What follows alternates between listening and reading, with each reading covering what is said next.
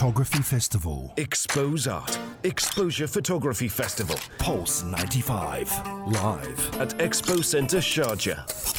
Live at Expo Center Sharjah. This is Aisha Al-Mazmin. Here with me are Hani Balqis and Rania Saadi. And we have our first photographer of the day and of the hour, Elia Locardi. How are you doing? I'm doing great. Thanks for having me. It's great having you here. And Hani actually just watched you talk about your exhibition a little bit at the inauguration ceremony. So I need to throw it off at Hani, who was super excited earlier in the hour to talk very emotional as well. Yes.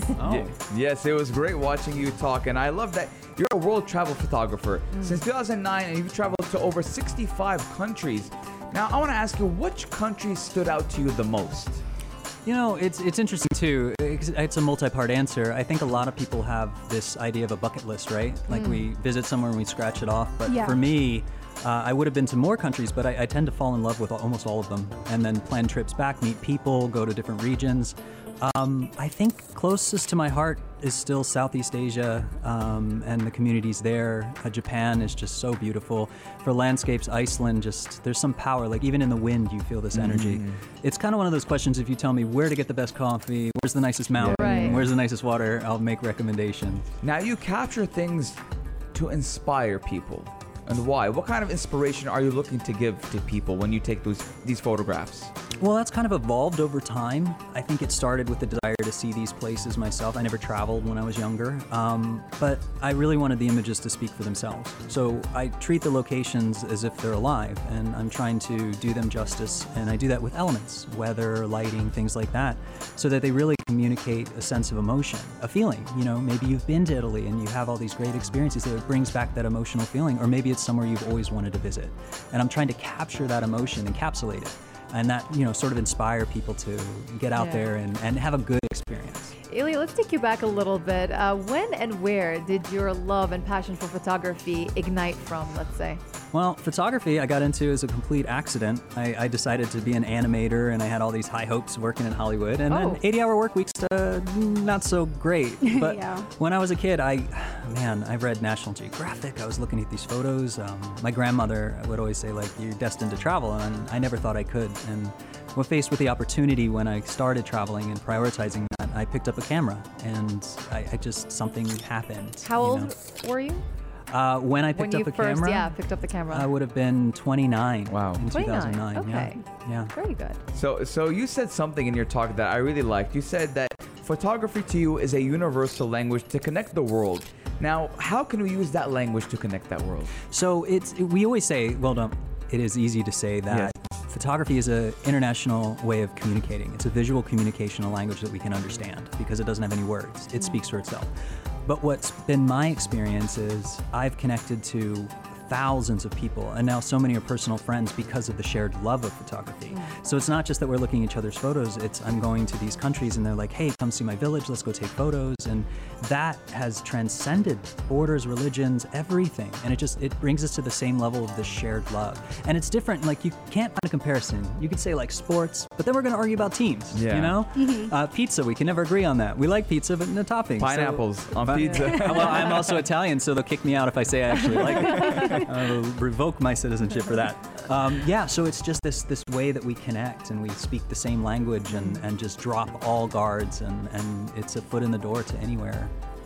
And is that the reason why you are focusing more on landscape over, for example, maybe portraits and getting right into the person's face and whatnot? I think that the desire to see these beautiful places and that love of just travel inspired the landscape, cityscape stuff. And now through the project Moments in Time, the show that we're producing and creating, I'm getting to learn from the people that inspired me. And they are portrait artists. And I'm trying to take photos with them and they're teaching me. So I'm getting better at those things. But I think I just got so focused on landscape. I kind of had this sort of block, like a construct, like I'm not good at this, I'm good at this. But now I'm trying to learn. And then, when I feel like it's okay, maybe I'll share some of them. They are amazing photographs. I did see the landscape pictures. something that really stood out to me was in Japan, Tokyo, the robot restaurant. Can you tell us a little bit more about the robot restaurant? Yeah, so The crowd was I've seen pictures of The them. crowd was going wild when Yeah. you put up that footage. Is it the one with the big mechas and whatnot? Oh yeah, no. There's like total robot anime, Oh, wow. pyrotechnics, epic battles, and everything. So it's one of those things where we're making a show about photography. We're talking to the photographers there. We're learning stuff, and then we're also doing experiences. And the robot restaurant in Tokyo is something that, I mean, you'll never see like someone from Tokyo go see it. I mean, it's all Westerners and everything, but It's a touristic place. it was just like, I thought I was gonna hate it, and then I ended up loving it, and it was just such a weird, fun experience. And what was really cool, like if you look at the video, if you watch Moments in Time, all of the actors, since we had a camera on a gimbal, like they were like performing for us because Yeah. they want you to take photos. They were like, so all of them are looking at us doing their dances or killing each other with swords or explosions and lasers. Yeah, it's a really, really neat thing. And it's a restaurant, they serve food as well, so that's Yeah. pretty cool. Yeah, you can select your food. There are all sorts of drinks you can order, and oh yeah, it's always the entertainment and quality of entertainment in Japan is always spot on. So when you're taking a photo, what elements do you keep in mind before you take a photo? Because I believe there are 7 elements of photography, right? Do you follow those or? Oh God, I hate the photography rules. No, it's You don't go by the rules. No, it's not that. It's like That's the good. first thing they say is here are the photography rules. Right. But you have to learn when to break them. You know. Right, So it's like right, here's some yeah. rules that you loosely follow. Yeah. It's kind of for me for what at least I showed in this and a lot of what's in my portfolio is very big and iconic. What I'm really looking for is a combination usually of natural and artificial light. That's why you'll see things at the blue hour. It's not quite dark, but you see the light from the buildings. And then I think about seasons. Can snow make this better? Can the fall colors? Are there flowers in the spring? And then the weather. Sometimes it takes years to get a thunderstorm. You have Yeah. to follow the seasons and figure out, the positions of the sun and the weather patterns. And then you can start to sort of figure out, is this going to be an epic thunderstorm? Is that going to create a different mood? Or is this just going to be, a sunset? And then if it's just a sunset, I'm from Florida. We have awesome sunsets all the Florida time. here too. Awesome. Oh. Yeah, so like Miami, it's- Florida. our skies Yeah. are nothing like it, man. And that Yeah. color blue. But it's, so we're used to it. But in parts of the world, those epic sunsets maybe happen once every other month or something too. So we're waiting and trying to predict the weather to get them. Yeah. On the same note, is there like a particular story or a day, a very interesting day that you will never forget? You wanted to take a specific photo, and then you had to go through certain measures or in order for you to take just one photo, for example. Oh, that's such a hard question. Oh. I mean, it's, sometimes it's, Like you're just talking about thunderstorms and stuff, so you So- had to wait for something to happen, and there was this time, and I've been to Venice many times, and Yeah. Ponte Accademia, the Accademia Bridge. It's a wooden bridge. Right. At sunrise and certain times of year in the fall and in the spring, if you position yourself right, the ball of the sun comes up right on the canal between the buildings. And for years, I was trying to get this, but I didn't just want the sunrise. We're greedy as landscape photographers. I want the sunrise, and then I want beautiful clouds on top, and I want perfect conditions. you want it all. And I was like, 4 years I tried, and then on the 4th year, I was like, you know what? Let's just shoot sunset here. And a thunderstorm came in. Oh, Amazing. And I was like, for 4 years, I had this particular vision, and then I didn't even think about, the opposite. So I was like stuck, and it taught me a lesson that, I can't be confined to a specific set of ideas. I have to be flexible because that's the nature of the world and weather in general. Amazing. Absolutely. Now, you say that you try to always incorporate cultural elements into your photographs. How do you do that?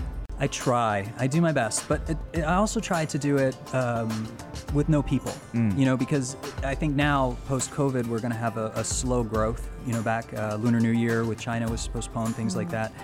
I want to feel like you could walk into it, because we've all gone to places like we've gone to Rome and gone to the Colosseum, and there's a million people taking selfies. There's a guy in a gladiator outfit, and they're selling you everything. That's not what you want to feel when you go to a place. So we go really early in the morning. We capture it, free of people. So the cultural elements are easy when we think about the Eiffel Tower, the Colosseum. In Iceland, it's some of the epic waterfalls, the mountains. These have become their Eiffel Tower, their version. With that time in Japan, the photo that I showed from Fuji Yoshida, it was a rare case where I could put a pagoda, Mount Fuji, and then time it with the cherry blossoms. It took me 3 years to Wow. capture that right, Wow. because during the cherry blossom season, can be turbulent. We've had frost, or like the windstorm can come in, and the cherries, they call it the sakura apocalypse. They're just all gone in one day. So it's sort of timing that, and that's the way that I can kind of do that. And then I feel like I always try to represent something in a positive way, you know, so that even areas that are sort of a little controversial or anything, like, it doesn't mean that they're not controversial. It's just I feel like there's beauty in everything if you know where to look. There's a lot of patience that you kept on mentioning throughout your entire journey, and I have to ask this question: Did you always have that patience, or did you have to learn it as you took more photographs and got into it? Because I personally have little to no patience, so I want to know: can I learn that on the job? Yeah, and it's my wife would say that I'm a very impatient person. You know, it's not something that you learn. It's just sometimes when you see potential, you're willing to wait, and a lot of that is the result of personal work, not client work. I can't tell a client or like a camera company that, hey, I need about 1.5 years to get this photo for this camera that's coming out. Not going to happen. So that's the result of being in the world. We spent 5 years location independent with no home, so we were able to stay in places, go back to places. Wow. I don't know if it's patience so much as obsession or something. Both work. But it's tough. As an artist, you know, there's so much failure and there's so much doubt and second guessing that it's something that we all go through, and that's just going to be a natural cycle. And that's for everybody. Anybody that you see at exposure today, they can tell you about all the times that it didn't work or the times that they were disappointed. So you have to be, I think, willing to embrace the random and sort of accept the changes as they come. Well, that's super interesting, though. So basically what you're saying, that if I get into it, there is hope for me at least to perhaps extend that patience, or maybe the obsession will take over, or like at least my love for photography will give me that patience to search out this beautiful picture or the perfect picture. Oh yeah, and caffeine helps. That's You're talking about language. Yeah. So tell us, now that you brought up exposure, what is your contribution to this photography festival? Man, it's so hard for me to answer that because I've been lucky. This is my second time here, and I think that it's always a shock to me that I'm on the same stage that some of my photography heroes are on. Of these people that are on the front line, literally front line, you know, showing this stuff, telling these stories that need to be told from people who can't tell their stories. And I don't know. I think I'm just trying to inspire people to understand that they can do something. I mean, anybody that you see here, and that's something I try to tell people, like everybody that you see here on the stage, no matter how many years they've been doing this, 40 years, they didn't start out saying, I want to be a famous photographer standing on the stage. Nobody did. They started out as, I want to go here and make a difference. And then things started to happen.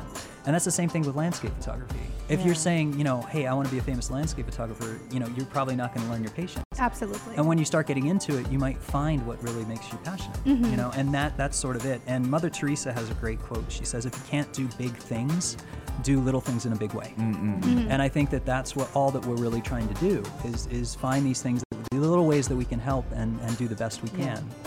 And before we wrap up, I want you to tell us, especially since you, as a person, you got into it, you picked up your first at least camera when you're 29. Yeah. A lot of people think that they're running out of time. I'm 26, and all of us, like in our 20s and our 30s, we're like, no, time is running out. What do you want to tell those people? When can they start? How can you push them towards that? Oh man, I'm 40 last year. I don't think I've grown a bit. I mean, I look older, but I'm still as immature as ever. You I know, have the same passion. it's not. It's never too late. I think in my life I've gone through a lot of things, a lot of tragedy, a lot of things that have been transformative. I think now we're all sharing this transformative time. We've all had some experience with COVID, whether positive, negative, or in between. And I think now is the best time. And all you have to do is try it. You just have to take one step forward. You want to learn guitar, start playing. You want to learn piano, you just have to make time for it. Better late than never. Yeah, it's never too late to do something. If somebody says it's already all been done, don't listen to them. Yeah, 100%. I feel like a lot of people in this generation, they're kind of pushed to do more because of social media, etc. And very wise words by you. Oh, thank you. I appreciate it. It was great having you. I just want to ask one last question before we wrap up. And this is going to be a very technical one. Can you, from your point of view, can you make a living just by becoming a photographer? That's a good one. Oh, well, yeah, yes. I mean, if you, weddings, portraiture, there are so many paths for photography, as a career. For landscapes in particular, usually the best landscape photographers that I've met are engineers or they've done something else. And I think that with landscape photography, you have to start with the mentality that I just want to be in nature and I want to create the best photos. And then when you do that and you're just being honest with your voice, you start to attract the right people. And photography is just like any other thing in the world in business. It's all about relationships, connections, people that you meet, and being open to that. You have to embrace that community and reach out to it, and then it just starts to grow from there. But the most important thing, you want to be a photographer, you got to start taking photos first. 100%. Beautiful words. Well, we had with us here the internationally acclaimed professional travel photographer, writer, experienced public speaker, and highly skilled educator, Mr. Elia Locardi. So it was a pleasure having you with us, Mr. Elia. Oh, it's a pleasure for me too. Thank you. Thank you, and hope you enjoy your time here at Exposure 2021. Awesome. Well, stay with us. We have more coming up on Pulse 95. So stay with us and stick around. We will be back in just a few minutes.